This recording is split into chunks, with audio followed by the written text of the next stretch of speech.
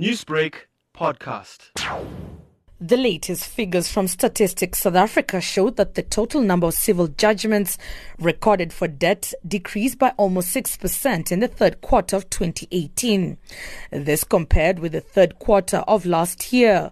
Economists say the amount of credit to household income has been decreasing over the past 11 years.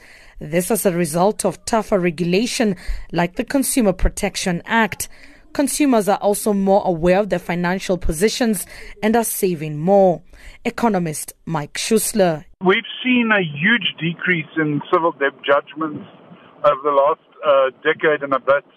The numbers keep on decreasing because we see a lot more people going to debt counselors, and rather than debt administration. The numbers are probably a little bit artificially high even, given the state of unemployment in the country. But I think South Africans have learned a lot in the last decade because our credit to personal income has declined quite a lot. And I think both banks and consumers are much more careful. So are retailers. The Credit Act is one of the acts that has led to a very good situation in South Africa. Stats SA says there has been a decline in money lent, goods sold on credit, especially furniture and appliances. During the hard economic times, less people have bought new furniture, so we've seen a lot of furniture shops close.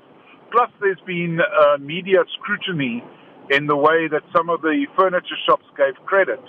There were 18,491 civil judgments for debt in September 2018, amounting to 291.1 million rands. The largest contributors to the total value of judgments were money lent, services, and other debts. Newsbreak, Lotus FM, powered by SABC News.